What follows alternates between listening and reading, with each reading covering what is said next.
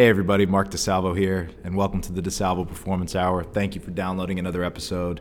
If you're listening to this, you're probably listening after you kind of went through our brief hiatus. So just to fill you guys in, the first 5 episodes of this podcast were kind of like my dry run through it at the end of 2019.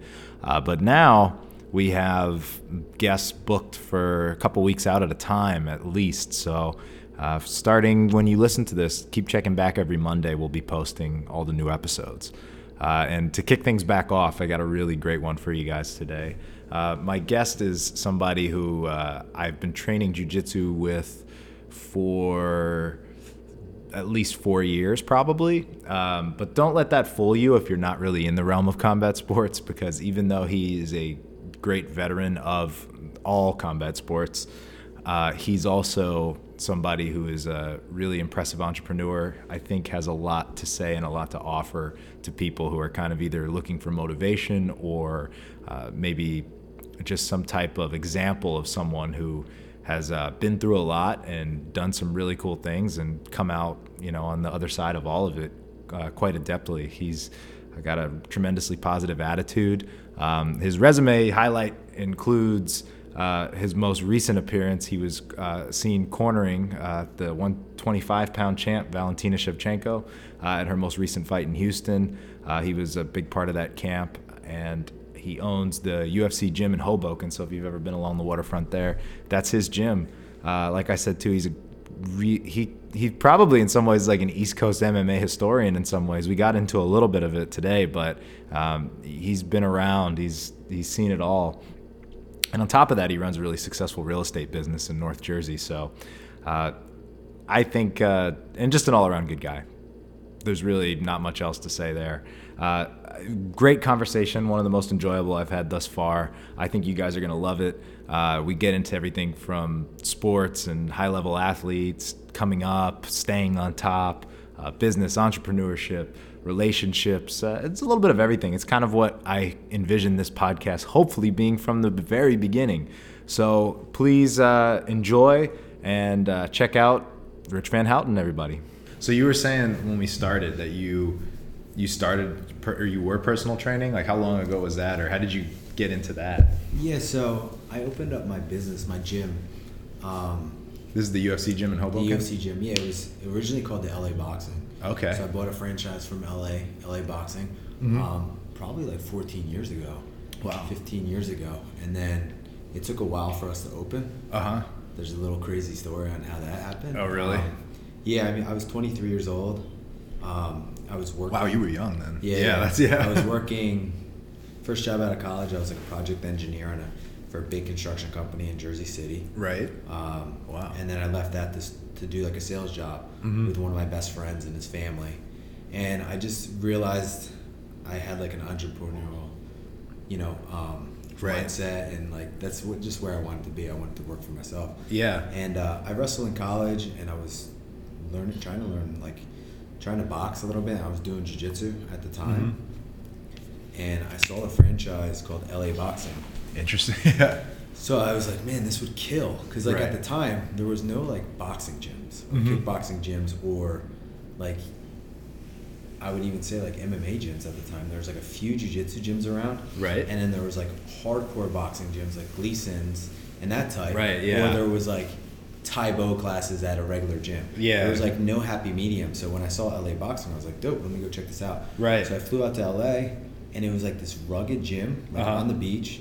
Tito Ortiz, his boxing coach. Oh, wow. All these professional fighters were teaching these classes, and it was all like women. And like guys taking classes. So you can capitalize and monetize and make money off everyday people. Right. Yet you could take it to like the advanced level and like actually learn how to box. Right. Like real fighters. Wow. And at the time I was like going to Gleason's to box, and it was just like tough, man. Like a lot of those trainers don't want to like feed into people that are like a white kid coming in off the street like learning how to box. They like these prospects. Right. Put their time into. So yeah, exactly. It was an awesome happy medium. I bought the franchise rights to Hoboken, and it was an early franchise. And my business partner at the time, this guy I used to work with, we took out some loans. We borrowed some money from family, and we actually heard of this like large investment that was taking place. And that's how all good stories start. And it turned out to be a Ponzi scheme. Oh no! And we lost, like, after buying the franchise fee, after putting down the security deposit for our rent, which is like on the waterfront in Hoboken. Oh jeez. Yeah. We had like the first deposit for our contractors, and then no money after that. Oh jeez. We lost it all in a Ponzi scheme. Oh, $100,000. Oh my God. I quit my job, so it was crazy. But and I can write a book on how I finally opened the gym. Right. But you should. Honestly. Yeah. Yeah, other than like beg, borrowing, and stealing, luckily I didn't have to bring on any other partners, and, right. And we were able to open the doors and wow, grinded it out, and that's amazing. Made it happen. What about like that's wow, that's incredible. What about like to lose that much money at that age? Do you not have a concept of it, or do you have a concept when you're of young, it and like, you're just like, all in right, that age, go. I think that's the best time to try something. I agree. Like, yeah. Like when you're like 23 to 27, 28, like when you're before you're 30 and you have like a lot of responsibilities, like if you have a passion, I'd say go for it. Yeah. And I feel like if there is something inside of you that fires you to be like, I want to do this, right, that's one thing. But if you're like, I need to do this, like this is me, like do it, because you'll make it successful because you'll put your heart into it. Right. know? And so I knew like once the doors open, it was going to be fine. Right. So it was just getting there. Yeah. So there was like a hard like 8 months to a year to like come up with the money to like hold off on like coming up with some schemes and to push the rent back even further, right, without telling them we're broke, of course. Wow. So, that's incredible. So did you have any background at that point in personal training, or you were just like, I'm gonna get into this? I was a wrestler in college. I was doing jiu-jitsu, I was boxing, sales experience, and I was like, my first job I kind of got thrown into the fire where I was project engineer, like, and project manager for a school in Jersey City. Right. I was 21 years old. Yeah. That's a lot. I looked like a baby at the time. Yeah. And I was running foreman meetings. Right. For like all these union workers. Yeah. Who were like in their 40s that didn't really want to listen to me. So. Right. It kind of helped me like learn how to talk to people. Right. And then I got into sales. So like. Yeah. Building consensus and. Yeah. But then I was like, my passion was always fitness and training and working out and fighting and that's awesome. That's a hell of a start. So I think like when I first opened the gym, I made it a point to like seek the best Muay Thai instructors, the best boxing instructors, the best boxers, like make sure they're all like professionals in their field, so it gave us a lot of credibility. Right. And then I like learned from them, from them, and I learned like on the fly. I was training with high level guys all the time, and then I just started fighting. Right. Promoters would come in the gym, hey, you have any fighters? I'd be like, yeah, I'll fight. Yeah. So that's how you started the MMA. Oh wow, that's amazing. Yeah. So that's cool. And so was the idea that you would have these instructors like that and you wanted to kind of appeal to everybody, or did you have ambitions of having like men and women that would come up as pros, like your pro program versus for everybody else? Or to make money, you need to cater to everybody. Right. But you need to cater to the masses. Like the fighters are maybe 1% of your target, right? Like your athletes, your high level athletes are probably right for you. Yeah. It's small. It's small, yeah. And you're not going to make much money off them. It's more about the experience. It's about your passion. Correct. It's about helping people. Definitely. And then the other side is you're driving some revenue in. Yeah, exactly. So, I mean, that was like more passion. That was more like money driven to like fuel the engine. Yeah, definitely. I mean, that's a lot of like kind of where we're sitting right now. Like one thing I grew up loving was strength sports. I love powerlifting. I liked Olympic style weightlifting, even though I was never good at it and never really, but I just admired it and always liked it. But like growing up, the only places you could go to powerlift were like, I mean, you probably could visualize it too. It's like they're like dirty gyms, like rough dudes. Gyms, yeah. Like not a place when you were like a kid like me who wanted to like walk in and be like. And it's intimidating. It's like these heads like kind of looking at you like. Yeah. It's like it's an ego check. Like everyone's trying to like. Yeah. Weigh you down. And when I was that young, I didn't have that type of like self reassurance like that. Like now I love going to powerlifting gyms. Like I'll walk in and those guys can lift like 4 times of me, on the drop drop of a dime. I don't care, but I just love yourself. Exactly. It took your knowledge, you know. Right, exactly. But like back then I wasn't, and you know, I loved powerlifting, and I loved barbell sports, and I those environments are kind of inherently still unapproachable for some people. So there's still a lot of people who are interested in lifting and who are interested in performing or working out that way. And one thing I wanted to give was like a legitimate environment. Like this was built in the image of a powerlifting gym, but it's approachable. It's like nobody in here is like you saw when you came in. No one in here is a dick. Like no one ever wants to. Yeah, and I think it's the culture that you create. I think one thing about my gym, and you know, ask anyone that goes there or works out there, you know, can attest that like, you know, we built the culture from day one that like there's no egos. Right. You know, and everyone's like family, everyone's welcome. Right. And the instructors like teaching there. So like when you have that environment, people like come in and they can be themselves and they can feel comfortable. Right. And like at the end of the day, if you know what you're doing, if you're a fighter, like you're humble. Right, exactly. It's the people that don't know what they're doing that think they're like macho and tough. And exactly. Like, and I still get a kick out of it because I never go to like fitness gyms, you know, like Crunches or Retros or those type of gyms. And when I do, it's like everyone has their headsets on. They're like trying to impress. Yes, you know, exactly. And then you go to a gym like even like Marcelo's. You go to a gym like that, like high level jiu-jitsu athletes, and everyone's like super cool and friendly. Yeah, exactly. Yeah, because they know they're badass. You know? Right, There's exactly. a difference. Right, they're not trying to prove anything. No. Yeah, exactly. And that's honestly, at the end of the day, how most like barbell gyms are. Like those rough, scary places. Everyone there, it's the same thing. It's the same ethos. It's like no one, like they'll help you if they see that you want to come and show up. Like they'll ask you to lift in their group. Like they'll ask you to do. Oh, that's cool. You know, it's like that'll happen. You know, and there's a lot of great barbell gyms in the city now that have popped up over the years that just have some strong people, and they're all cool people. Like I know a lot of them, and it kind of has that jiu-jitsu like MMA school ethos in some ways. Yeah. So it's, but you know, like it was the same idea here. I kind of wanted to create sort of the same space that people who are maybe just uninitiated to it like could come and try it out and feel welcome. And feel welcome, and then still have people come in here who like, you know, they can throw around a lot of weight, and you know, they are legit at what they do. Awesome. You know, so cool. Definitely. So let's go back to the fighting for a sec. So once you said the promoters, they came in and like they're looking for like opponents for guys that they had on their cards, and then you were just and like, I was training with, you know, all my instructors at the time were fighters. So I was training them and training myself, and like we were kind of like just a crew of like working out together. Right. And you know, we had good jiu-jitsu guys at the gym at the time. We had this guy Jay Hayes, who was a brown belt, and then he got his black belt, and he was with JT Torres.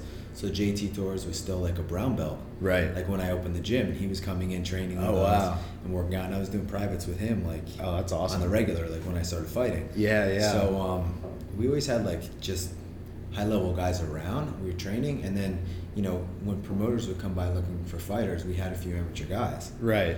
And the amateur circuit's a little different. Like, you know, you prepare for these fights, and then people back out like left and right. Yeah. So I think my first like 2 or 3 cards or fights that I was supposed to fight on fell through. Right. Oh wow. Yeah. And I remember I was going to one that I was supposed to fight on, and I was bringing this guy Gil, who I was training with in training, and we, you know, he fought. I ended up not fighting. My guy didn't show up, and there was this kid Mighty Mouse on the card, like short little black stocky kid. Yeah. And he knocked this guy out in like, I think the first round. Wow. And we get in the car, and my friend Gil was like a little ghetto, and his boy, it was like the Dominican driving us home. He's like, oh, you got to see this kid Mighty Mouse. He was nasty.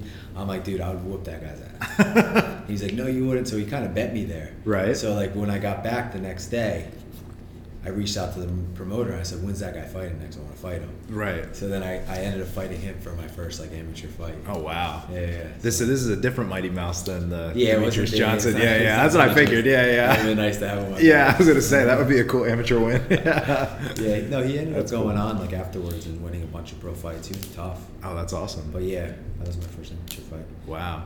And how many did you eventually have pro fights, or how many fights did you have? I had the amateur fight, and then I had a bunch of amateur fights that fell through, and then I was just like, I'm ready to fight pro, and I took a pro fight for the UCC. It was like a local organization. And this is all in Jersey? Because Jersey. Yeah, it can't be in New York. Fought a kid who was 1-0, who got like a first round knockout in his first fight, and then I ended up knocking him out in the first round. So nice. I wanted to continue going with it, and I tore my ACL.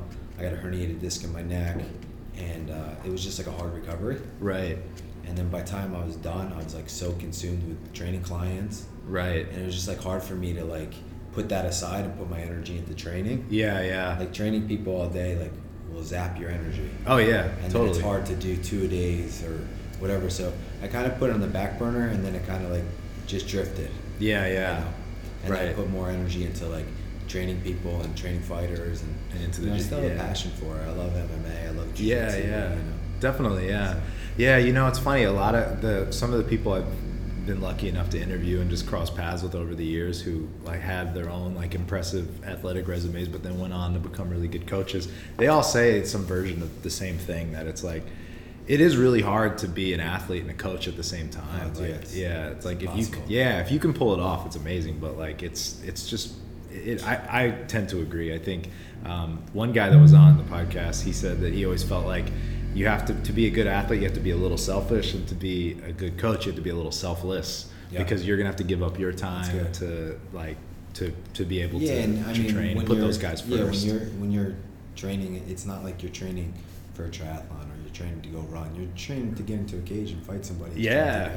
So it consumes you. For sure. Yeah. Every day you're like, I need to do more than this person. So you're trying to do, work out twice a day. You're trying to push it, and then it's you need your rest and recovery. For sure. So if you're like dishing out your energy to clients, it's a hard balance. Right. So, definitely. And that's where you see like a lot of fighters now, like they have to give up, like their other job or whatever else they're doing and be like, I'm going to go all in on this. Right. And go for it. Yeah. Or that's it. Yeah, definitely. Yeah, it's not something like it's funny because like to use the powerlifting analogy, that might be the one sport where the coaches like for a while hang with the athletes because they all live together. Yeah.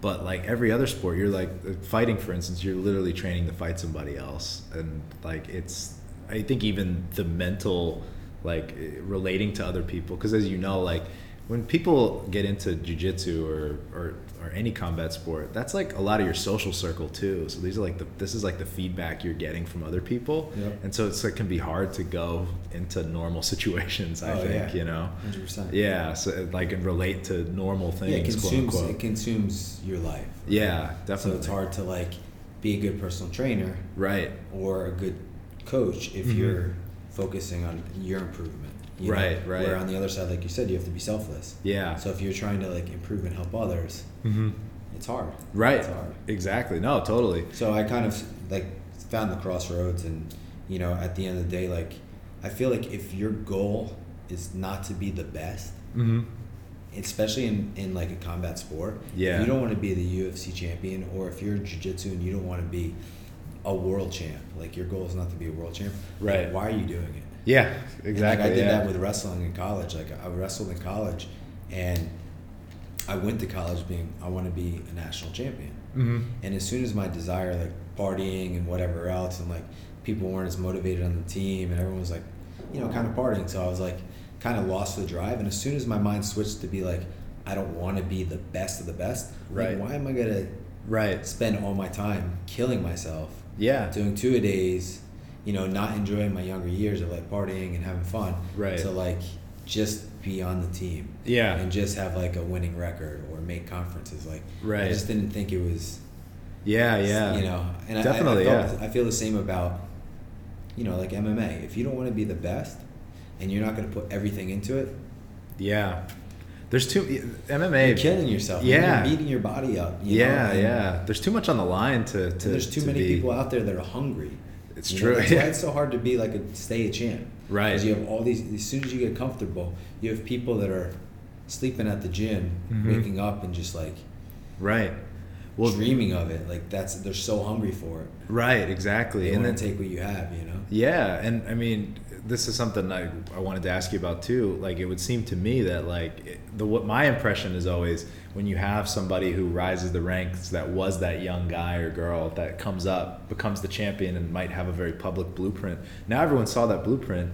They can do the same thing, and now they're just going to be on your shoulders, and now like they're butting heads with you. You know? I don't know if that's true or not, but no, I mean, from what I've seen, I mean, it's definitely tough to, like, you set a goal and then you achieve that goal. It's hard. Now you have to set a new goal. Right. So it's like when you're the top of the top, like, what goal do you set? I want to be the greatest ever. Right. So I want to defend my title like 15 times. Like, it's got to be hard for John Jones to wake up every day and be hungry. Yes. Right. Exactly. Like, I was thinking of him. Everyone wants to fight him. Like, he's been there so long. Right. That it's like, what drives him now? Right. You know, now he has 3 daughters. He wants to be a good father. Like, he wants to give back to the community, and he wants to be known as like the greatest mixed martial artist. But it's still like, how do you wake up and go 5-minute rounds with another guy who's so hungry? His whole life he just wants to be the champ. Now he has the opportunity, and he'll do whatever he can to like get there. Right. Absolutely. And you're kind of just coasting, like, you know, I wouldn't say coasting, but it's different, you know. Right. Well, you've kind of, from your perspective, because you've seen sort of all levels from amateur circuit in New Jersey now to the top, because like we were talking before, but your resume now includes cornering and having worked with Valentina. So you've seen like both ends of the sandwich, like everything, you know. I mean, do you see how many defenses has she had? Like 2 or 3, or 2 or 3? I think that was the 3rd. Yeah. So, do you hear discussions like that around her camp at all? Like, or do you see someone like her just as very motivated? She's still so hungry, right? And she loves being where she is, and I don't think she sees herself being anywhere else. So I think to take the title from someone like that, she's still so hungry to prove, you know. She's a martial artist too, so which is so cool. Like, she loves like continuing to learn, continuing to get better, continuing to win in different facets. You know, like whether it's on the ground or it's head kicks or whatever. So I think she's just like, she's envisioned it since she was younger, and she's very like militant and disciplined. Right. That for someone like that with that personality, it's going to be hard. Yeah. It's going to be hard, and definitely. That's why she's so dominant. You know. Right. So. Right now in that weight class, I just don't see anyone really giving her a run. Right, you know? Right, definitely. And she might have to go back up and fight. Well, that would be, she's open to it. She wants to fight anyone, and like I think she's fighting again in June, and that was like too far away for her. Like, she wanted to fight sooner. Right. So, I just saw they booked her against for June. Calderwood, right? Yeah. That's gonna be interesting. Yeah. Where is that?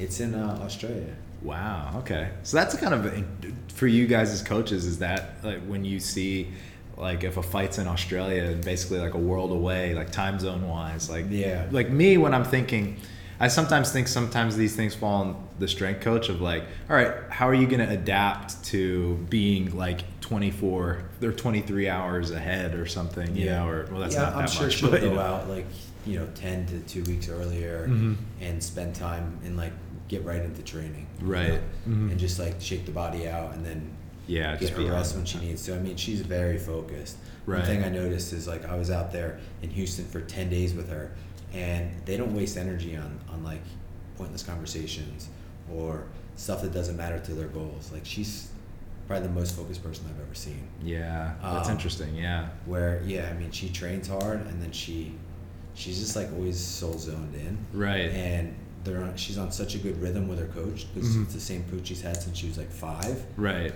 That she has such respect for him and trust for him. Right. And I think that's important for any athlete, like to have a coach, a mentor, like in business, or someone that you trust so much. Right. That you can, you know, that you've been with, that knows you so well. Right. Exactly. Yeah, I think that's kind of especially in such a high stakes sport, that's probably even more valuable. Like, I know, like, even in this field, that's valuable, but like, shit, if you're getting like like kicks and punches thrown at your head, and you know, and that's how you're making your living, and that could have lasting impacts either way. Like, I can see that as being very important. Like, you know, the one thing that you need to focus on the most as a high level athlete is your mind. You know, and I think especially in combat sports, it's such a mental game. And you know, if you can get out of your own head, you get the experience of competing a lot, you know, and you can just see like they visualize that they're gonna win over and over again.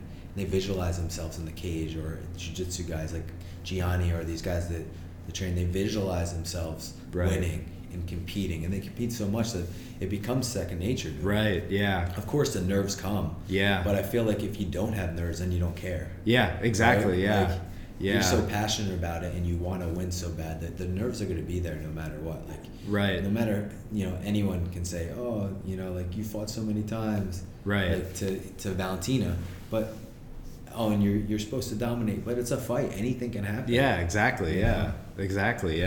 That's interesting that you say, because I hear that from people who are around like very high level people at whatever it is they do. It usually comes down to the mind, because to be at the top ranks of MMA, we already know your physical preparation is probably like as good as it can be. And you're starting to look for these like differentiators. Is it your mind? Is it, you know, that's why I think recovery is tremendously important, but I think that's why you see like recovery probably approaching like $1 billion business, is because other people are trying to just one up one another, you know, competitively, that is, you know. And I think as the sports grow, jiu-jitsu, MMA, combat sports, I mean, there's just more people getting involved with it. And they're just putting more time into it.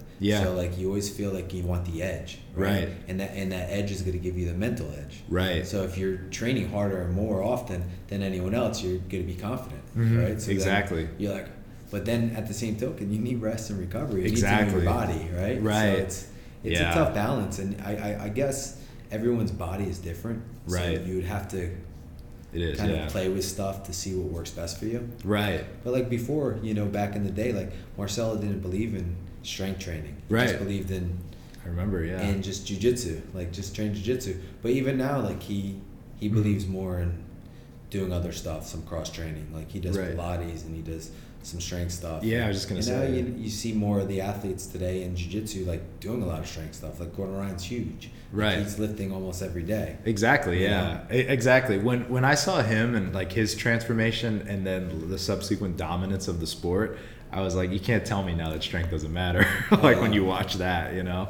So it's and like you said, it sets a tone for people being interested in it. Like jiu-jitsu to me was always interesting, because when I started training, and like I was already doing this as a career when I had started training jiu-jitsu, that is, and the one thing I noticed is that any like principles of strength and conditioning or any modalities or whatever you want to call it, it was all like weird stuff people were into. It was never like, usually when you go around sports that basically have money in them, so like football, basketball, baseball, like these sports, there's really good coaches, and because there's a lot of money that was poured into the science and studying things and how it affects people, even Olympic sports. And track and field, like Nike's probably responsible for more track and field studies than like anyone ever, and for obvious reasons. But anyway, like jiu-jitsu, there wasn't really any money in it, so like it just wasn't very well studied.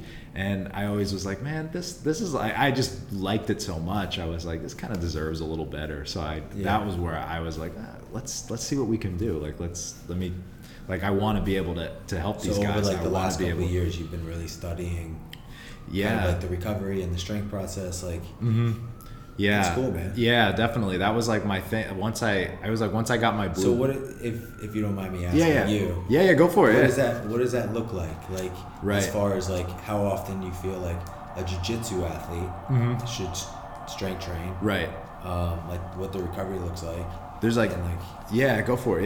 There's basically two considerations, I would say. One is you have to be honest with yourself about what your level is, like in terms of if you want to be a competitor or if you want to be someone just recreationally, because that sort of changes things a little bit. If you're going to be a competitor, the reason that's important is you're probably training a lot, like 5 days a week. Like, so you don't, in reality, your strength and conditioning needs to manage that fatigue. So you can't train in here 3-4 days a week if you're training jiu-jitsu that much. So really your optimal amount is probably something like 2 days a week. So a lot of programs I write for guys who are are at a high level, or even if they're not at a high level but just compete often, is usually 2 days a week, like while they're getting ready. When you start them off, do you start them off slower, like lighter weights, more movement, like getting them accustomed to these new movements? Because like the one thing I noticed, like when I was fighting, or even like when I was just recently training jiu-jitsu a ton before like I got my black belt, was I don't want to be sore for my next training session. Right, exactly. Right? Yeah. So like I didn't want to like do powerlifting, because then I was like, man, I'm not gonna be able to walk, and then I gotta go train with these killers, and like my body's gonna like, I'm gonna be like fall apart. Right, exactly. So I'm not gonna perform as well. Yeah, definitely. No, that's a huge thing to account for. The thing that I usually the thing that I'm usually doing is I'm looking at the individual. So like if this person is already strong, like I have different strength standards, like different things, or you can just look at someone and just see like how they're moving around, how they're doing like in the weight room. And Marcus. Yeah, they're both strong dudes. I don't need to sit there and like be like, you're not deadlifting 400 pounds, so like it's like that. No, it doesn't matter. That's not a thing that matters. What you want to look at there is like the problems they're having. Like if they're telling you this, I mean, I'm just kind of giving you a hypothetical. This is not those people, but like if someone's really strong, but maybe they feel like they can't repeat consistent like hard efforts, they'll say something like, oh, I go for a sweep, maybe a second, but I don't have the gas for a third if I miss, and I like it's there, but I can't do it. Like that's like kind of a power energy systems problem. So you might want to work on the endurance a little bit, but you also might want to work at the other end of the spectrum with like more explosive exercise and endurance there. So, and then there's some people, and then this is that other side of the coin that I was saying, like the recreational athlete, is that a lot of people that are attracted to jiu-jitsu are usually into jiu-jitsu because they don't like working out, and it's like it gives them like the physical satisfaction of working out. It gives them the community. They probably are into martial arts or fighting, even like on a recreational, like they like to watch it, but they don't like to work out like really. So that becomes a problem, because jiu-jitsu, it doesn't matter if you're doing it for fun. You're still like I still roll with Mateus, and he still can throw me around, and like I'm still feeling the effects of it, or you are, not you, but like this hypothetical recreational person. So you need to like prepare your body for that. So a lot of those people usually lack mobility and strength. So like, basic shoulder and hip mobility, a lot of times they'll complain about, neck aches and things like that. Yeah. So I'm always working on basic strength exercises to make sure their posture's good. Like posterior chain stuff is really big. So basically making sure all the back muscles, glutes, hamstrings, calves are strong, because you're going to be in deep knee flexion. You're going to be in like deep ankle flexion, hip flexion. Like you need to, jiu-jitsu is like a series of flexing and extending your hips, so you need to have really healthy hips, really healthy glutes. And that's universal. I've always had tight hips. Yeah. And like it hasn't helped with jiu-jitsu. Like, right. It opens them up a little bit more, but they're still like so wound tight, Right. Mobility at any level is kind of a problem, I think. Like it's just helping people understand where they can move and can't move, and then at that point you usually start to see where the individual like really doesn't move well, because I've had some people whose hips are like super mobile, like someone like Rayhan, like he's incredibly like mobile and flexible. Same with Munch. Like exactly. Maybe it's an India thing. Yeah, I don't know. Yeah, I asked him that one time. But like Rayhan, for instance, like he had told me, I like to ask questions. Like one thing I love doing when I'm around high level people is figuring out how many questions I can ask them without annoying them, just because I want to know like what. Yeah, but that's what makes you a good coach. Mm-hmm. So like in business too, like even I do real estate, and in sales I've been coached by some of the best coaches in real estate in the last couple of years, and they always say selling isn't telling, it's asking the right questions. So when you find out, so I love doing the same thing. Like I love asking questions and seeing like how someone got somewhere. What they do, whether it's technique or what their motivation is or their story. Exactly. Yeah, it's cool. It is. Yeah, and that's how you learn and you grow. Exactly. And like to that point, when you're around someone who's really good in business, sports, or otherwise, like they got there to that point because of something they were doing right. They might have flaws. Everyone has flaws, but they did the bulk of what they did was probably pretty decent, at least in that realm, to get them there. So the way I always look at it is like, well, let me see what works for you, because that was one thing that Charles Poliquin taught me, is that like everyone sort of has a different personality type that should affect their training. And I've heard people describe this on so many different levels. This was something Steve used to say a lot. It's just everyone says it differently. Like he would say that like some people, because he was training before, I think it was 2016 Olympics, Helen Maroulis and Victoria Anthony, and they were training partners, right? Wrestlers, yeah. And they were both like they would come to his gym and train with them at the same time. And he said that both of them had such vastly different personalities. He had to like kind of structure their training different. And one of them was extremely competitive and was like, well, why is she doing like this and I'm not? And he was like, that's because I'm going to botch it, but he's like, that's because she has the personality of a Hellcat and you have one of like a sleeping giant. Like it's, or something like that. So he still like stroked her ego. Yeah. And like made her feel all right. Right. But yeah. I mean, that's what I think, like, you know, great athletes don't always make the best coach. That's very true. Right? Yeah. Because they might have their way of the way that they learned, and they might force that on people. Yeah, right? exactly. Whereas like you notice the best coaches are open. They're always asking questions. They're always learning from other people. Right. And they learn how to adapt to each individual that they train. Right. Because everyone learns differently. Exactly. So, exactly. 100%. I think that's pretty cool. Yeah. No, definitely. It's 100% true. It's like, I think when I was coming up, I played hockey very like competitively from the time I was like this tall until, you know, late teenage years. But I remember when the pack started to separate, like I could see like, okay, like I hit puberty before everybody else, so I could play with the bigger guys and I could play for longer. Like it made up for the skill because I was physical enough to kind of keep playing. But then as I got a little older, I was like, oh wow, okay, so I can keep up with these guys, but I don't have the stick handling skills to like to be able to, you know, be a first line center. Like I need to bring that up. But like the rate at which I was bringing that up was so much slower than the way everyone else was coming up around me.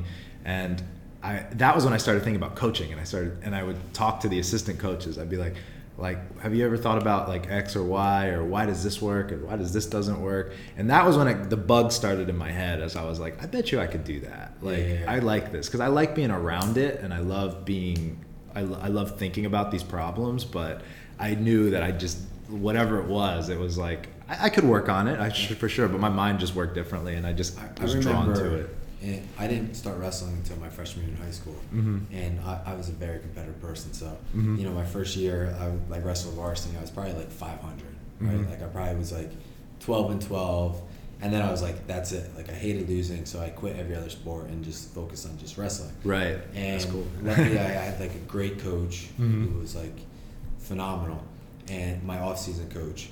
And he would have me teach the kids class. Right. And he always said the best way to learn is to teach. And I'm happy that I learned that at a young age. Like when I was like probably 15, 16, because it's true. When you start teaching, you start realizing all the little details that were taught to you. Right, exactly. That you're not actually doing when you're competing or training. So like I always made it, you know, a big effort to like teach more.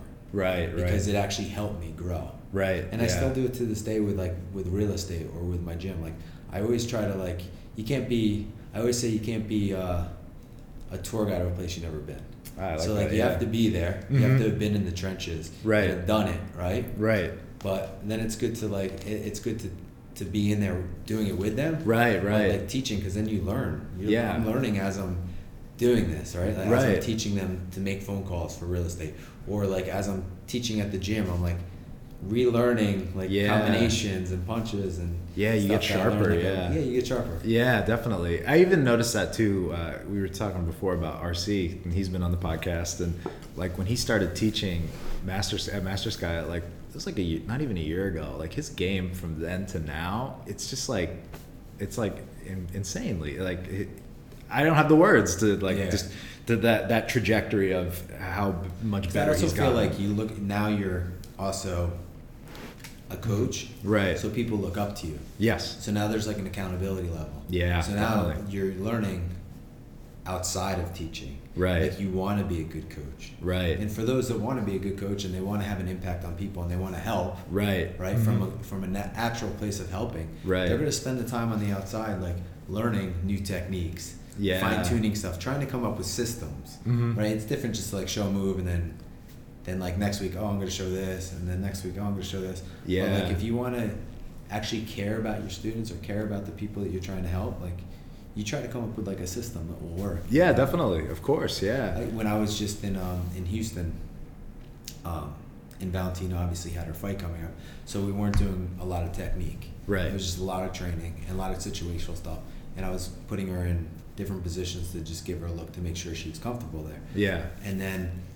she would go off and train with her coach, like hit pads at the end of the session, and I would work with her sister, Antonia. And each day, like I would just add on a little bit more.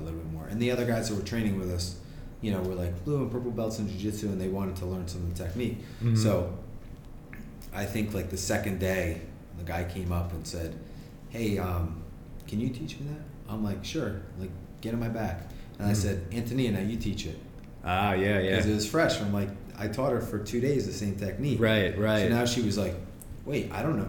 I can't, like, she had to think about it. And I'm like, all right, think about it. Right. Think about the details and so I made her go through it and teach it. So I had her doing that almost every day afterwards. Right. Like I would teach her, we would drill it, we'd do situational training, and then I would make her teach it to one of the guys. I'd have them come over. Right. And it wasn't even necessarily for those people. Right. It was for her. Yeah. Oh, and that's then cool. it stuck with her, and now she feels more comfortable with it. And then I noticed when she was training live, she was getting to those positions, she was able to react. She was like, because a lot of the time it's just small little details that they're missing. Right. Yeah, definitely.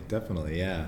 That's really cool. I think too that you probably would see some level of that if you go into a lot of high level camps. I'm sure there's that like fertile ground for learning. Like I think when people are really comfortable with their coaches, they can tell there's dialogue. Yeah, right? Exactly. Like you were saying that, you know, you started training Rayhan, right? Like a long time ago, and he's a doctor. He's a smart guy. So I'm sure he challenged you and asked you questions about different stuff. Right. And there's dialogue there. Yeah, so definitely. So you can ask him like, hey, does this work, or did that work, or how do you feel after this? And with that dialogue comes growth, right? With communication. So right. I think that's key, like for any athlete, you know. Right. Definitely. Oh, absolutely. I think, you know, the funny thing like that I was reminded of when you were saying that is that the one instance I could think of where he thought something I gave him didn't work, it was weird because like this is where sports get really weird, is that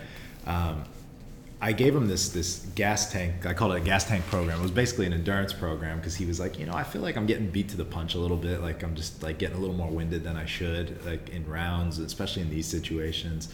And so I gave him this like cardio program that I came up with that I had been testing on myself. And I was like, I kind of like it. It seems to work for me. Let's see if it works for you. We'll just make some modifications like that makes it more specific. He did it for about 5 weeks. And I was like, so do you think it's helping? And he's like, I don't know, honestly. Like it's okay. It's like, he goes, I don't feel as winded, but it's not as usually like acute as I usually feel changes when we like make a change. And then 6 weeks later you asked me that question. And I was like, all right, cool. And then he had just gotten his black belt, and then he entered as many tournaments as he could because he wanted to qualify for Worlds like earlier than everyone. And so, and he won gold 3 of the first 4 tournaments. And I was thinking to myself, I said, did you feel good cardio-wise? He's like, I felt great. And I was like, well, do you think the program was still bad? And I was like, I'm not offended. It's fine either way. But I was like, this is the interesting thing. Exactly. It's like, in powerlifting, it's like you lifted the weight or you didn't. But like, and you could hit that in training, but you have to go hit it again on the platform. Yeah. But like in jiu-jitsu and these other sports, it's like, yeah, okay, you have great splits on like the Aerodyne or something else. But it's like, you have to go win. Yeah, you have to win. Exactly. Yeah. So we had this funny thing where it was like, it wasn't even like I was right, you were wrong or whatever. It was just kind of like, I guess it kind of worked, or I guess things are okay. Like we did it right, you know, that kind of thing. And, you know, I tell that story to tell the bigger point of like the trust that like nobody was trying to like out posture one another there. No. We were just like, like, that worked. It's a team environment. It's a team. Thing, exactly. Right? Yeah. So I think that's like in anything, you know. Right. Exactly. If you have a team atmosphere and you trust your coach and there's dialogue, and definitely, yeah. Have you been in flipping gears a little bit still on that topic? Have you been around athletes that like maybe were sort of journeymen and like kind of on their way out, or were sort of like, or like how the mentality changes over the arc of a career, I guess, is the bigger, broader question? Or have you been more around like starts, middles, ends? Or no, I've had both. I've had people that are still in the game, still taking fights that probably shouldn't be. Right. Yeah. Whether it's for paychecks or whatever, but different reasons. Right. And or just the love to still compete. Right. 'Cause I feel like when you compete so much, and especially in fighting, even jiu-jitsu, there's like a dopamine level, and like an adrenaline, right? But like it's hard to translate that or get that anywhere else, right? So I think like people just are drawn to go back to it, no matter how many times they're like, oh, I'm retired, I'm done. Yeah. And they're like, oh, I want to go back and do it. Like Conor McGregor. Yeah, exactly. Like he's retired. He made so much money, and yet he still wants to be in the spotlight. He still wants that adrenaline because like, there's nothing else like it. Right. I mean, yeah. And I've been around like some good fighters that won, in front of thousands of people. And then like last week, 2 weeks ago, I was in Houston, right? At Toyota Center that was sold out, and I don't know how many that fits, 15,000. Yeah, probably more. Yeah, the place was like packed, and like walking out with Valentina, just like the adrenaline and like everything. I'm like, damn man, I want to fight. Yeah, right. Yeah, I'm 40 years old, Right. Yeah. And you could just tell like even after she's so militant before, and then it was just like a weight off her, and like. That feeling of winning, whether it's a jiu-jitsu match or a wrestling match, when it's a one-on-one sport, it's different. Right. And it's like MMA, like you get your hand raised, right? It's a different feeling, and I feel like people are like addicted to that. Yeah, definitely. The reason I ask is because a friend of mine who was also on the podcast, going back a few episodes, he works mostly with NFL players, and the gym that he works at in Scottsdale, Arizona, like that's almost who they cater to exclusively. And he was talking about how like when there's guys there, and it's a little different obviously with the pay structure of the NFL versus the UFC, but the moment he hears guys say like, like this is my 9th year, whatever, like I'm kind of feeling whatever, he's always like, if you want out, be out, it's fine. Like just get out. Like this is not the sport to fuck around with longer than you have to. Especially with like the head trauma that you're starting to see. Like Hernandez, like all these guys, like yeah, exactly. You don't see it right away, but you see it down the road. Right. And I find that with MMA too. I used to work. I cornered Jamie Varner from the WC and UFC. Right, I remember a while back, and he actually wrote like a really good article like a few years back about hard sparring. Right. And he was competitive, so he sparred he would spar really hard. And I think if you're sparring often and hard, the longevity for you is going to be a lot shorter. Right. So I think it's like if you go to Thailand, what I've seen is like they do majority of their fights when they're kids. Right. Because kids don't hit as hard. Right. That's interesting. You're not taking as much trauma. Right. But yet you're getting all this experience. Right. And then when they spar, they don't spar like super hard. Right. They it's almost like these drills. It's like playful. Almost. Yeah, it's like playful. They're not taking a lot of head damage. Right. And then they go fight and they do their thing. But you notice that they don't get as much head trauma as guys that are like boxers. Right, exactly. Right? They have these bigger gloves and they have headgear. Yeah. So they think they're okay and they can take these punches and they spar so often, but you're getting your brain moved around so much more. Exactly, yeah. For sure. So I think boxing, there's more head trauma than any other sport. And then football too, because you have these helmets on, you don't realize the impact that has every time you hit somebody. And you're just like, when you're in those pads, and even hockey too, like you feel kind of invincible. Like you'll launch yourself. Like, and the adrenaline's flowing so much that you don't feel it. Yeah, in a fight, when you get hit, like you don't feel it. You're like, let's go. Like, totally. And until after, you're like, oof. Yeah. No, exactly. That's I mean, that's that's even like on a lower level, why, going back to what we were saying about jiu-jitsu strength and conditioning, why people will feel so good in the moment, like when their bodies are like real heated up, they're sweating, they can stretch, they can get in these angles, like, oh, I feel great, and then an hour later they feel terrible. And it's because like they're putting their body through the ringer when they kind of have that dopamine, adrenaline. Yep. You feel like you're stretchier than you really are, and just the strength isn't there. Like, you just don't have the ability to do that. You need to bulletproof yourself a little more. And like flipping entirely too, the other thing about the head trauma is like, it's not even always direct. Like, I know, like, getting checked in hockey, it's like your body goes one way, your head goes the other. Like, that's the brain rattling too. I mean, I had concussions in hockey that, like, I remember at the time, like, no one would have thought was a concussion, but now I think back to it and I'm like, oh God, that was horrible. I've had fractured skulls. I've had like 4 concussions. Oh, like, God. And you don't realize it. And like, you know, they said when I was in high school, like, they didn't want me to play football. Right. Because of the head trauma I had, like, as a kid. Oh, wow. Just because I was wild. You know, I was always trying to do like flips on my skis. And, oh, geez, yeah. You know, I've had 2 concussions skiing. Mm-hmm. Just like a wild kid, you know. But right. You don't realize how much it affects you down the road. Right. Know? Yeah, definitely. So I feel like if you're an athlete and you're like, hey, it's time to hang him up because I'm taking too much trouble, like, yeah, do it. Yeah, definitely. Well, and one of the reasons I wanted to have you on too is because you know, you were in it, you're coaching in it, you still are, you like have this intense interest in fitness and coaching and everything we were talking about. Yeah. But then also you have a really great real estate career too, like a whole other lane, like another lane you can take it. And like, because I don't want to, and this is something that like I've talked about with other friends who are involved in other sports where the guys are getting out. It doesn't mean you always have to like be around the sport. You could like take that and invest in something entirely different. And that was why 100%. I thought you were an awesome example. So I know that's something that people have talked to me about. So I wanted to show somebody like, no, there's this guy Rich. He's got a great real estate business. Yes, he's still in this other stuff, but you don't have to do anything to do with your sport anymore if you don't want to. I think everything's like, you know, a balance. Mm-hmm. Like as you get older. Mm-hmm. And as you step back, like, you know, I'm 39 years old, but I mean, I just got back from training Marcelo. I was doing 2 rounds with Gianni and like rounds with all these high level guys. Mm-hmm. So I still like being in the fire and pushed. Right. My body obviously doesn't recover as fast, and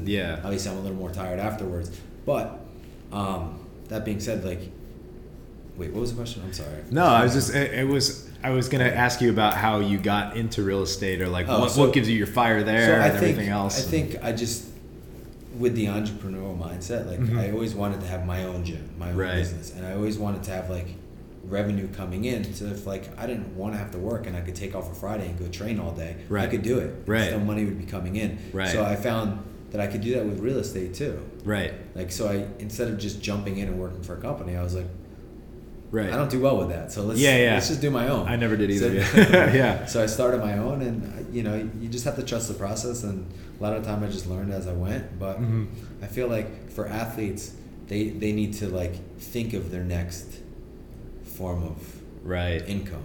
And I think, you know, everyone's competitive.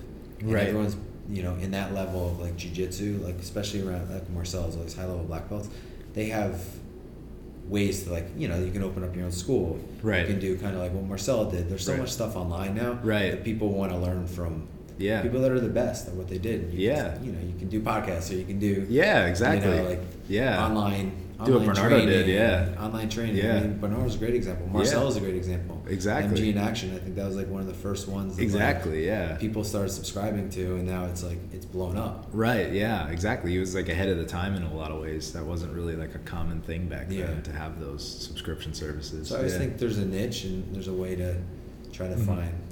Definitely. There's always a need, right? Jiu-jitsu is the cool thing about jiu-jitsu. Is it's the adult martial arts. Right? Like as a kid, we grew up, there was like karate, taekwondo, all that stuff, and you did as a kid, and then it faded out. Right. Now, like you see jiu-jitsu, like it's everyday people coming in from work and relieving their stress. Right. And then it's problem solving, and they want to get better because they don't like getting beat, and then they're like hooked on it, and then it becomes like a lifestyle for them. Right. Exactly. So like, there's such a big market for it where I think everyone can win. I do too. Yeah. Absolutely. So I feel like, you know, jiu-jitsu athletes, for example, can make money doing privates. They can make money doing seminars. They can make money doing online stuff. They can make money doing school. Right. So Yeah, exactly. I mean, and there's those same qualities too. If like they are interested in something else, like I remember one of my clients was always telling me that he would go over to one of these like hotel. It was like Ace Hotel where they have like the Stump Town, and they have like it's like a nice place to sit and hang out. He said I'd go over there, I'd walk past it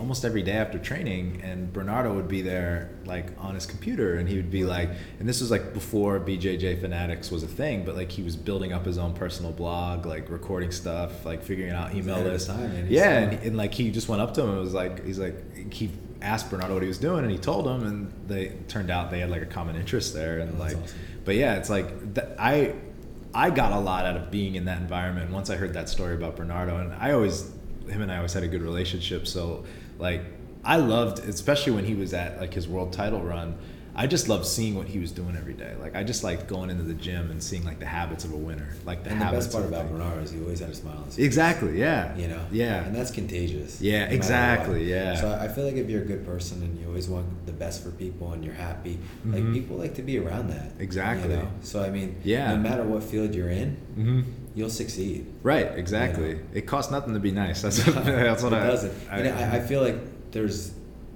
I always say like, or this thought just came to my mind the other day, like, are you doing things to impress or are you doing things to impact? Right. And and I think it's a question that I ask myself before I do stuff. Right. Am I doing it to make an impact on someone's life and help them? Right. Or am I doing it to try to like impress? Right? Yeah. So I think if you come from a place with like good intentions, right, it's going to get you far.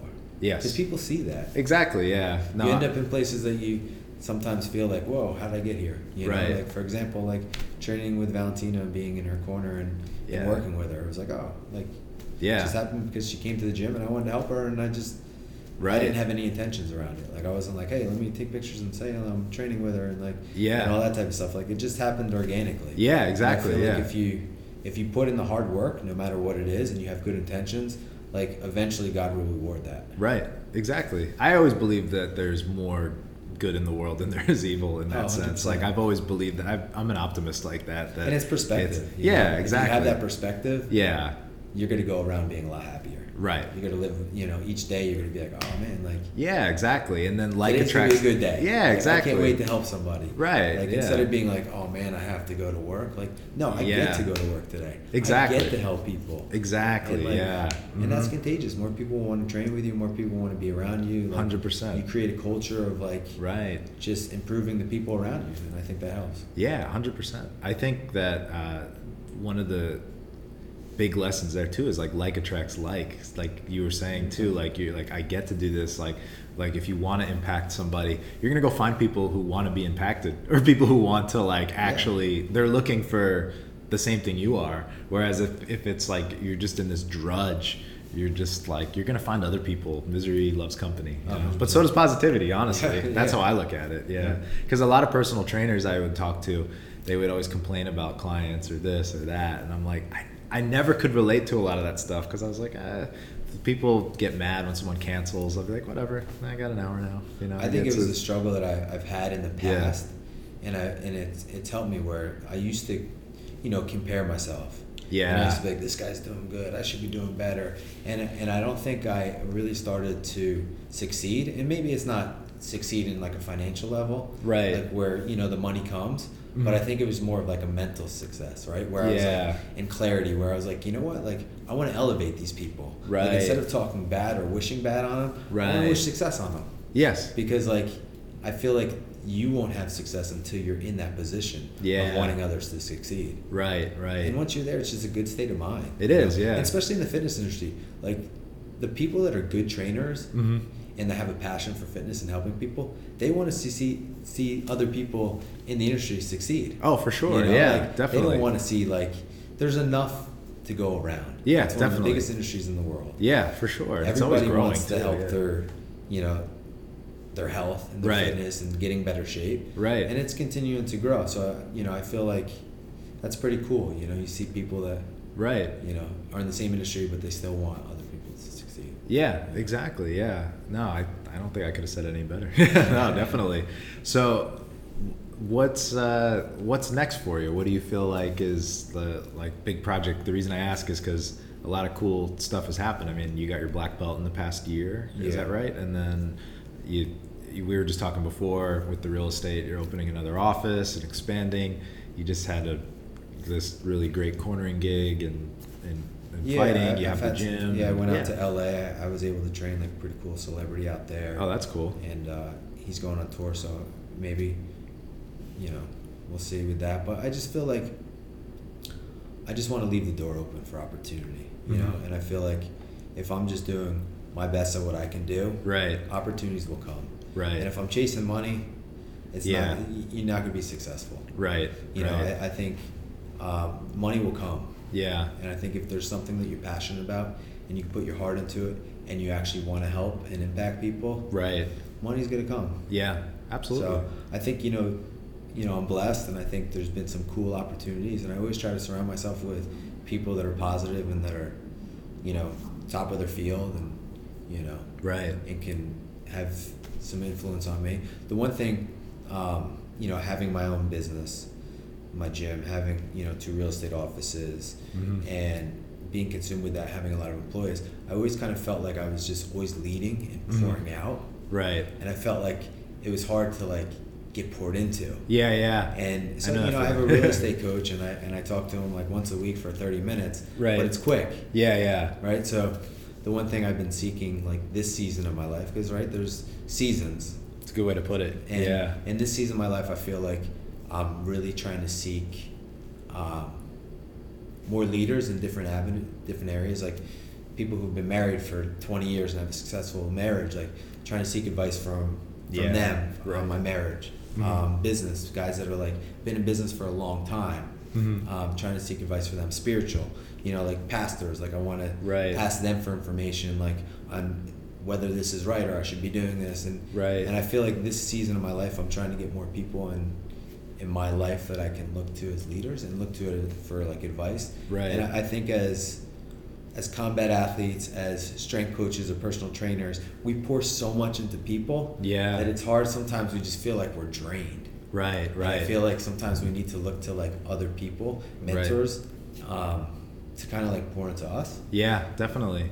I was going to ask you, I'm glad you brought that up, because that was something I would have even asked you personally, how you go about that. How did you come to that realization for you? Because it sounds like for you, it's mentors. It's finding people who you can talk to and help kind of give back in some ways. I think, I've lived, I've had the gym for over 12 years. I was young when I opened it. Right. It's on the waterfront in Hoboken. I think the first 8 years I was living in Hoboken, I was young, I was partying, I was fighting, I was teaching classes, I was having fun. And then as I got older, your ego kind of goes away. Right. You kind of open up to more wanting to help people, make an impact on people. Right. And become more spiritual. And, so I started going to a great church, and you start learning stuff, that helps you, and your interest snowballs. Yeah. That's cool. Yeah. I have a connect group with a bunch of athletes, jiu-jitsu guys. I know, Paulo Miao is coming. He's cool. Some guys from Unity, and then Munch comes. Right. Phil, a bunch of my fighters. Right. And the church I go to is Hillsong in New York City, and we do it at their church office once a month. Oh, cool. And it's just cool to see guys in this industry that are personal trainers or macho MMA fighters or jiu-jitsu guys, and everything's be vulnerable about their issues, because you don't see that with guys. You see it with women, right? They call their girls, and they're oh, this is happening, and as a guy you keep everything in. Right. I think it's very healthy, and you realize that as you get older to open up more about your struggles. Right. Open up, and vulnerability, I think is huge for building relationships. 100%. It's hard to get to know somebody truly if you're not vulnerable first. Right. Exactly. So, yeah. You need to have that. It's part of being honest, because 100%. Because it's not really honest if there's not. It does not that everything has to be bad. It's just not everything has the positive spin all the time. Yeah. Like you said. Yeah. Being real. What's that? Being real. Exactly. Yeah. Exactly. Yeah. And no, that's awesome. That's really cool to hear. I think that we live in a good age for that, people starting to understand, whether it's whatever label you want to put on it, mental health, whatever it is, like how important that is to just being and existing, you know, and that's really cool. Yeah, that's awesome. What was there a moment where you felt like, or was there ever something that was most, because you're doing a lot, like was most burnout worthy, like that, in other words, I'm trying to think the best way to ask this question, because I know for me, like I'm getting to a point too where I was like, wow, I'm doing a lot, like from the time I wake up till the time I go to sleep, and like still not everything is ever done, you know. Yeah, and like that feeling I think the one thing that I've realized is, you know, I have like massive ADD. Mm-hmm. I always do have too. Yeah. Right. And I think I can get so distracted. Yeah. Right. Especially like I can go to the gym to do a small task. Like, hey, I need to like help hang a bag up, or I need to make sure like this is done, or, you know, go over my cash flow or go over my goals with my general manager. Next thing you know, I'm there for 3 hours, like BSing with instructors, and I didn't get anything done. Right. And exactly, I can't do that with my time, because I have goals I have with real estate, I have goals I have with the gym, and I have a marriage, so I want to like have a, you know, I want to thrive with my relationships. So the one thing that I always try to do is, and that's time block. You know, I have my planner, and it's like every morning 8 to 11 I'm at my real estate office, and I'm doing like phone calls, and I'm prospecting, I'm feeding my funnel. And when I'm doing that, I'm not thinking about the gym. I'm not thinking about training. I'm not checking emails. Like everything's down, and I'm focused on that. And so then, you know, then from 11 to like 1 or 2, like I try to train, whether it's go to Marcelo's, whether it's train MMA at the gym, whether it's like now that, you know, I'm getting older, I'm trying to recover more. Like I love doing yoga. I like doing movement stuff. I like doing Pilates. I like doing CrossFit. Like I like doing kettlebell stuff. So it's like I'm trying to. Every Sunday I write out my schedule for the week. Oh, that's cool. And if it's not on my schedule, it doesn't exist. So I write it down. I have to do it. That's awesome. And obviously, like you visualize, right? Like I don't know if you've ever read the book Miracle Morning. No, I don't think so. No. Awesome. I advise like anyone that's listening to this. Oh no, who wrote it? I don't know. We'll Google it. Miracle Morning. It's Miracle Morning, and it talks about like all successful people have a routine in the morning, and do it before everyone else is up. So wake up at 5 a.m. Write down your affirmations. Hey, I'm thankful for this. You know, I'm thankful I have this.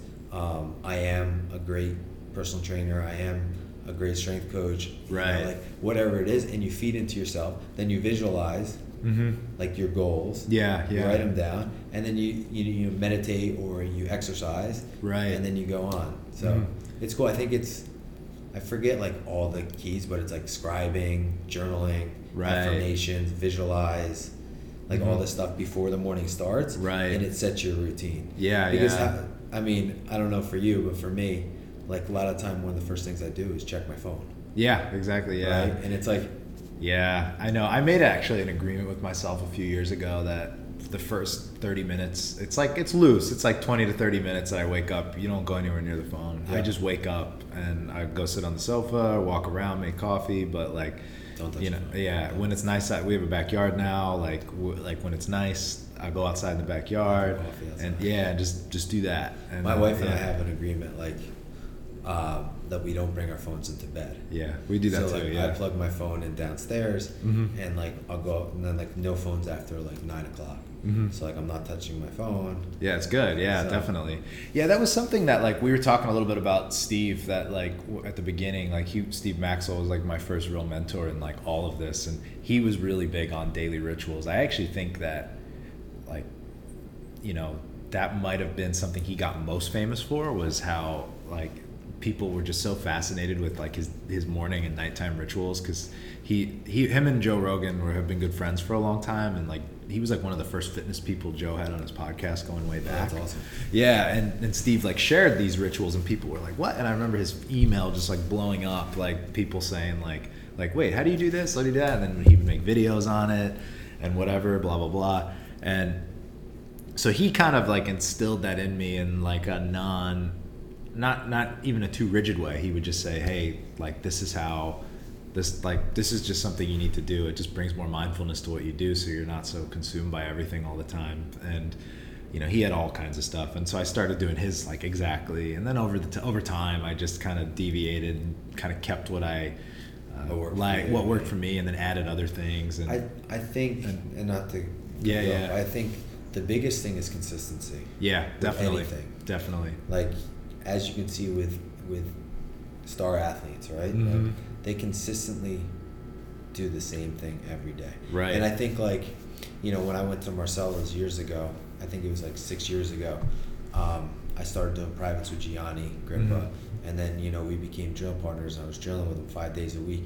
And, I mean, you can't be more disciplined than that guy. Yeah, no, right? definitely. I mean, like, he's just so consistent with his daily routine and so plugged in. And I think it's like, and it's good to be around, you pick up some of those habits. Mm-hmm. I mean, definitely, yeah. So I think with real estate, like with owning your business, like if you want to dial up and scale up, right, like you need to consistently go there. Nothing healthy is going to just go up like this. Right, exactly. Because then it's going to fall just as hard. Exactly. So if you like gradually just put in a little bit every day, and have that mindset, 1% better, 1% better, 1% better.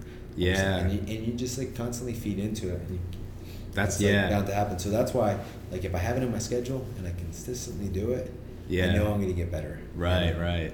No, definitely. And then also on the flip side of that too, the way I think about things the same way, it's also nothing will surprise you too much if something goes wrong. Because like if you have that crazy growth, the harder they come, the harder they fall. 100%. So it's like, if you have those hiccups, they don't cause like catastrophic failure. It's like, oh, we have something we got to deal with here. Yeah, it might mean taking a step back, but you're very familiar with the process. It doesn't shock you. It doesn't. I look at it like this too on a spiritual level.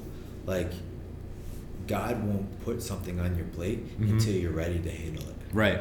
He's not going to, like, I mean, this is a weird analogy, but like, take it for what it is. Yeah. No. You're not going to win the lottery or get all this money if you don't know how to handle the money you have now. Yes. Right? Yeah. Like finances, like tithing or putting money into savings. If you're like blowing your money, right, you're not gonna all of a sudden like become a millionaire. Right. Like you need to know how to like handle your money. Right. In the same area, like 100%. Training, right? Yeah. Like, you go through the process of training athletes, right? Right. Exactly. For maybe low to little cost. Right. As what you would do for.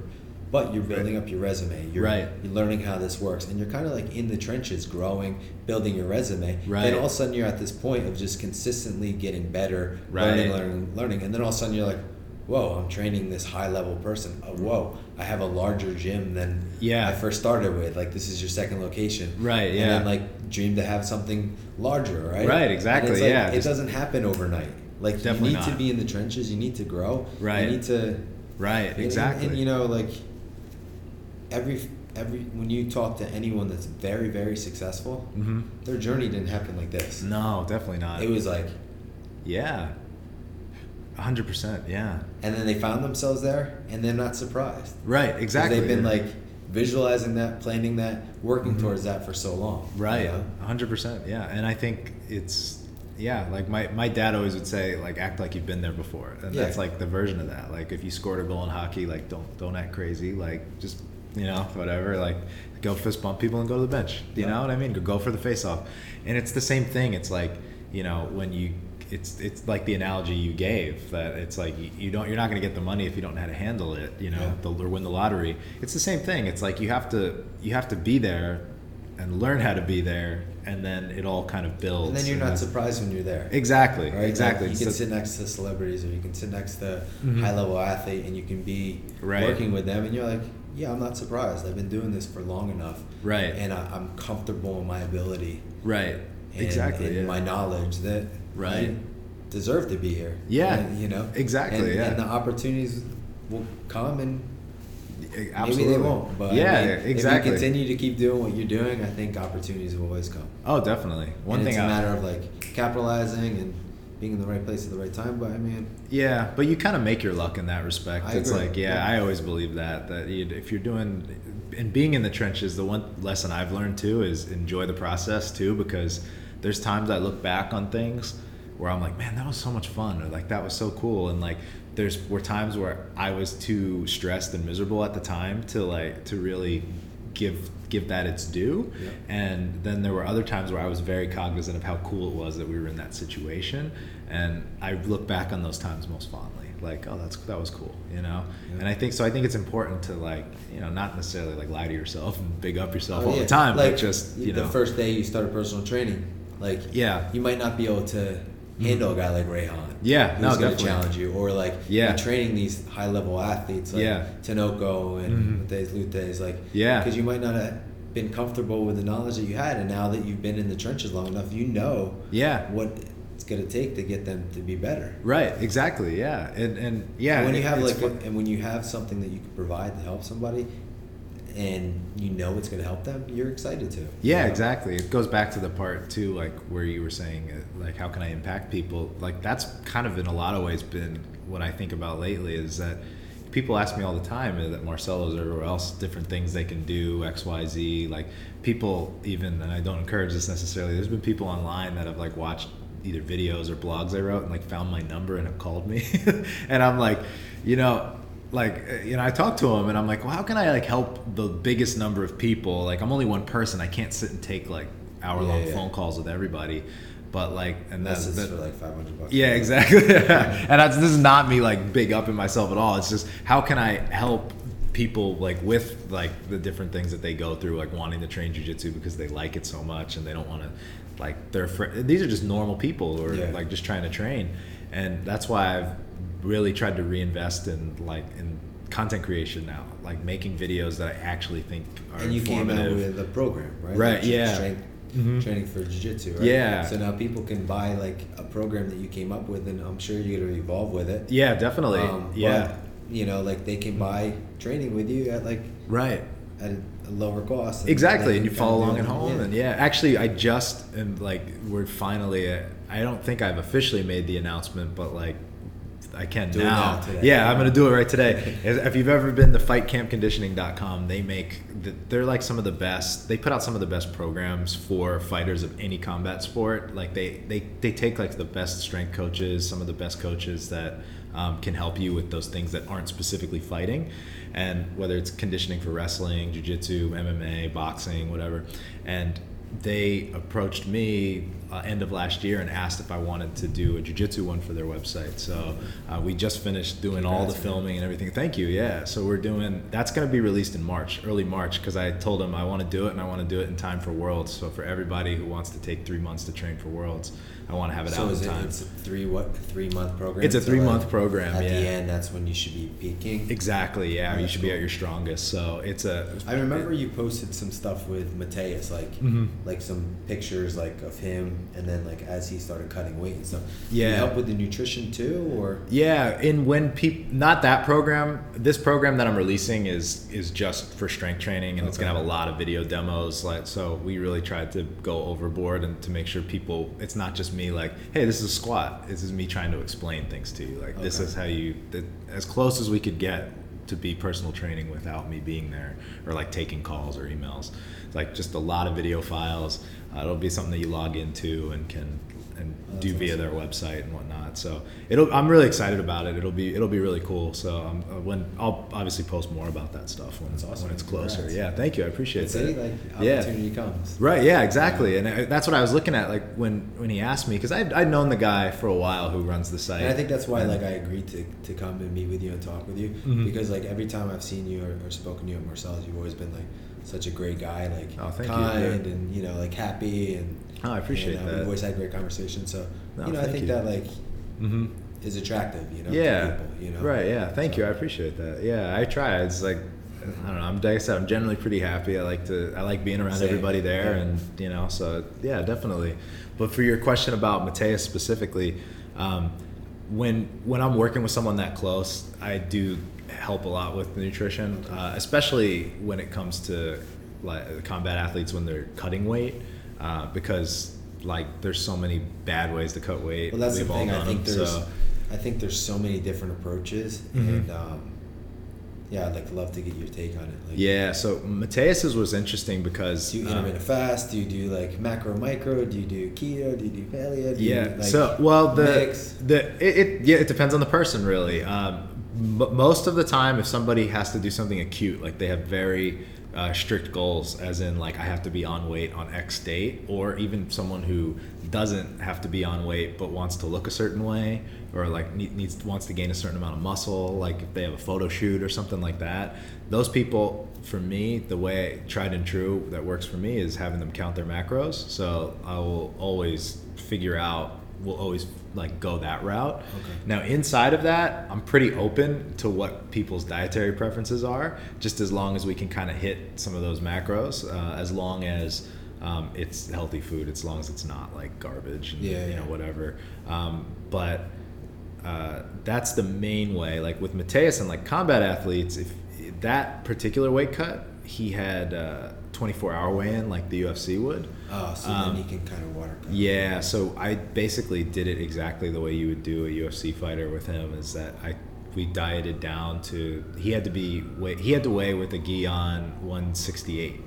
So he's a big guy. Yeah, he's a big dude. Yeah, he started at like 193, and you know, I asked him, I was like, do you want me to help you with this? I was like, I've got some experience with weight cuts, I can help you. And he's like, I think I got it and whatever. And then about 10 days later he came in, he's like, I don't got it. He's like, can you help me with this? And I was like, yeah, I got you, don't worry. So did you do the macros with him? Yeah, so I had I gave him a schedule. I gave him, both him and his wife actually, I gave him the schedule, because that's another thing, like a coaching thing. If you're going to work with athletes or people who make a living from their body and they're married, get the spouse on board, because like you're like, they're the ones cooking, they're the ones, yeah, or like even if they're holding not them accountable. Exactly, even if they're not the ones that cook and do whatever, they're the one that's like the person you see when you wake up, when you come home. It's like, you know, it's a team effort, and they're part of the team. You, and you want them to like, never forget that they're part of the team too. So like that's why I always make a point of including them and meeting them. And his wife's great.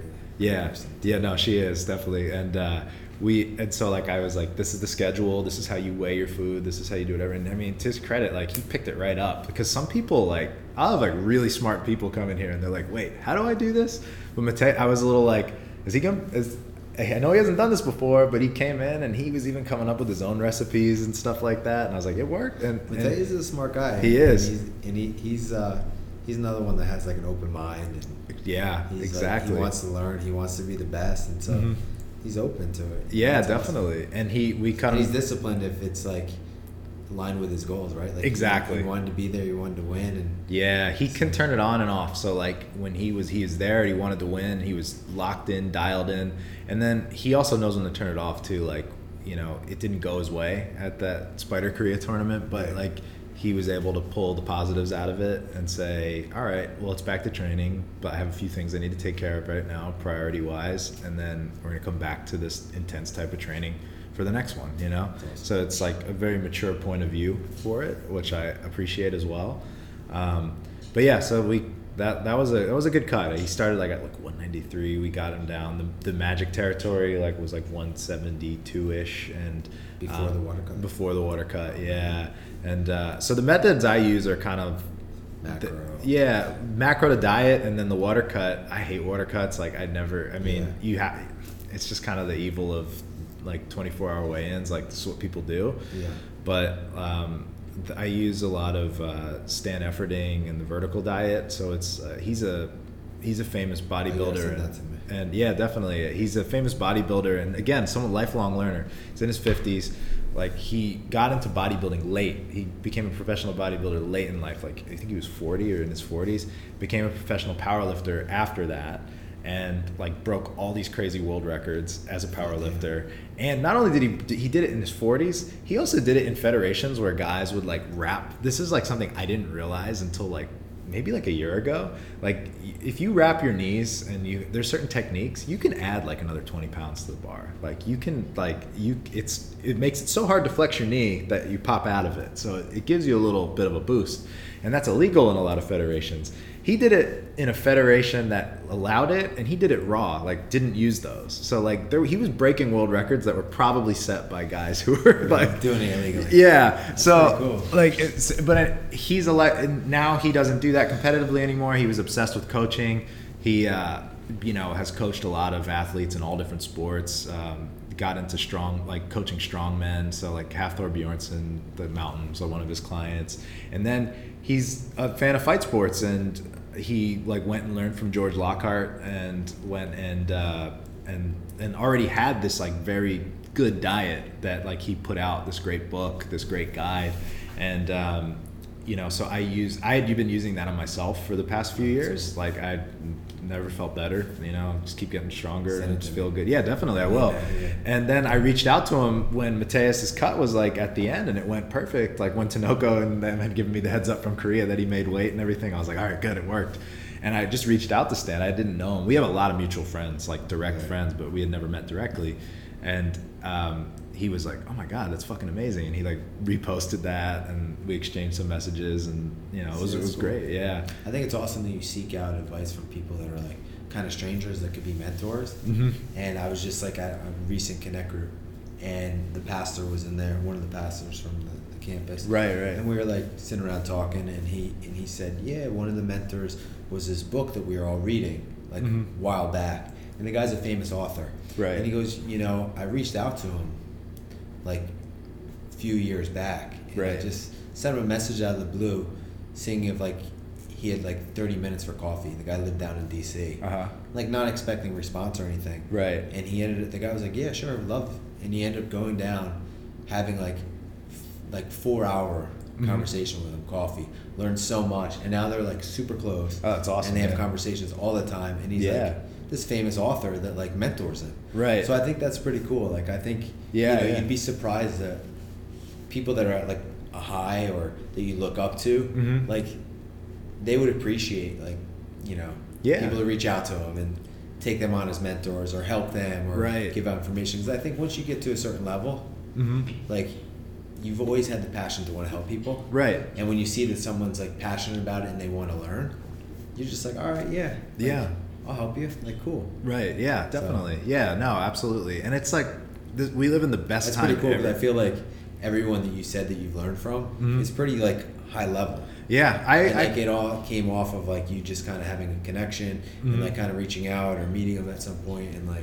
Yeah, no. It kind of grew organically and you got to be in like some pretty cool places and learn some pretty cool stuff. Yeah, it's like I always kind of looked at it like it never hurts to ask, and then you just whatever happens from there happens, and it's and you can get yourself in some really cool situations just by you know being like respectful, obviously, but just like this is the best time ever. I feel like to be able to be connected to people because it's so easy to reach out. Like we don't have to like send letters. You have emails and Instagram and all these other things. It's very direct. And you know, that was something I learned from Steve, was that you can reach out to people, like, because that was how he learned. And he did it in a much harder time where he had to, like, write letters, look up phone numbers, leave messages, and play phone tag, and then, like, figure out, like, okay, we'll meet at this fitness conference. And then, like, he'd get to meet these really cool people. Yeah, if it's meant to be, it'll happen. Exactly. So for me, it's just, I just am like, who do I think might be helpful? And I'll try to, like, read their stuff. Like, and if people are listening and like want to do that approach, the one thing I would say is like, you know, do your homework. Like I always, whenever I would reach out to these folks, would be like, if they had books, I went and read them. If they had websites, I tried to consume everything I could on the website to learn about them, so that you're not like asking them to like repeat themselves. Like so you can actually like in Stan's case, I learned everything I needed to like know from him just from what he wrote, and just was always entertained by like his YouTube videos and whatnot. And like I never wanted anything out of the guy. I just wanted to show him like, hey, like your stuff, I know your stuff works, but like here, this is a success story. And then was able to slowly build, you know, off of that. And that's pretty cool. So it's like there's like I want to show them respect for their time, obviously too. So but that's cool. But I know I've kept you for a while, so let me we can wrap it up. So is there anything in the like parting words, things you want to announce, promote, or anything like that? No, I mean, sweet, yeah, that's about it. No, definitely. I like coming out here and doing this, and I feel like, you know, we have like minds, so definitely, it's a great conversation. And you know, I'm looking to kind of start a podcast down the road. For like entrepreneurs and people that are trying to do multiple things at once, and like I was saying before, like how do they fit it in, and like how do they focus on just like being good at all these different things and thriving and you know, and having a healthy marriage, right? Because, or relationship or friendships or whatever, because exactly, it's tough when you're doing so much and then you're drained. You come home and the last thing you want to do is like ask your spouse how her day was. Right? Like, exactly. Because you're like, oh man, I just poured out so much into training. I poured out so much into like business, and I've heard from like multiple friends who've like had, you know, bad marriages or marriages ended because they would just work so hard and they would come home and they wouldn't have time for their spouse. Right, exactly. You know? Mm-hmm. So another book I'd recommend. So I recommended the Miracle Morning. Miracle Morning, and then another one for relationships I'd recommend is the 5 Love Languages. Yes, I've heard of that one. I don't know if you've heard of that, but you know, if people are in a relationship or in a marriage, I'd really highly recommend that. Because everyone's love language is different. Right. And so you kind of find out what your spouse responds better to. Right. So like some don't respond well to you giving them a gift. Right. It's more of like affection, right? Right. Guys love touch. Time. Like, I love like, you know, we're guys, we want sex, right? Yeah, right. And we want affirmation, like we want to know like we're the men, like we're awesome, you know. So it's funny, like, and women might not know like that's what we need all the time, right? You know, so it's a communication thing, right? But it's like I think that book's pretty cool too. Nice. No, thanks for the recommendations. Topic, no, please. No, it's all part of it. It's all relevant. No, definitely. And when you start that podcast, come back. We'll have another conversation, or you're welcome anytime, obviously. Awesome. Man. Yeah, and we'll announce it too. Yeah, I appreciate definitely. It. Yeah, definitely. Hopefully that camera's still running. Cool. Thanks, man. Take care. Man. Appreciate it. Thanks, dude.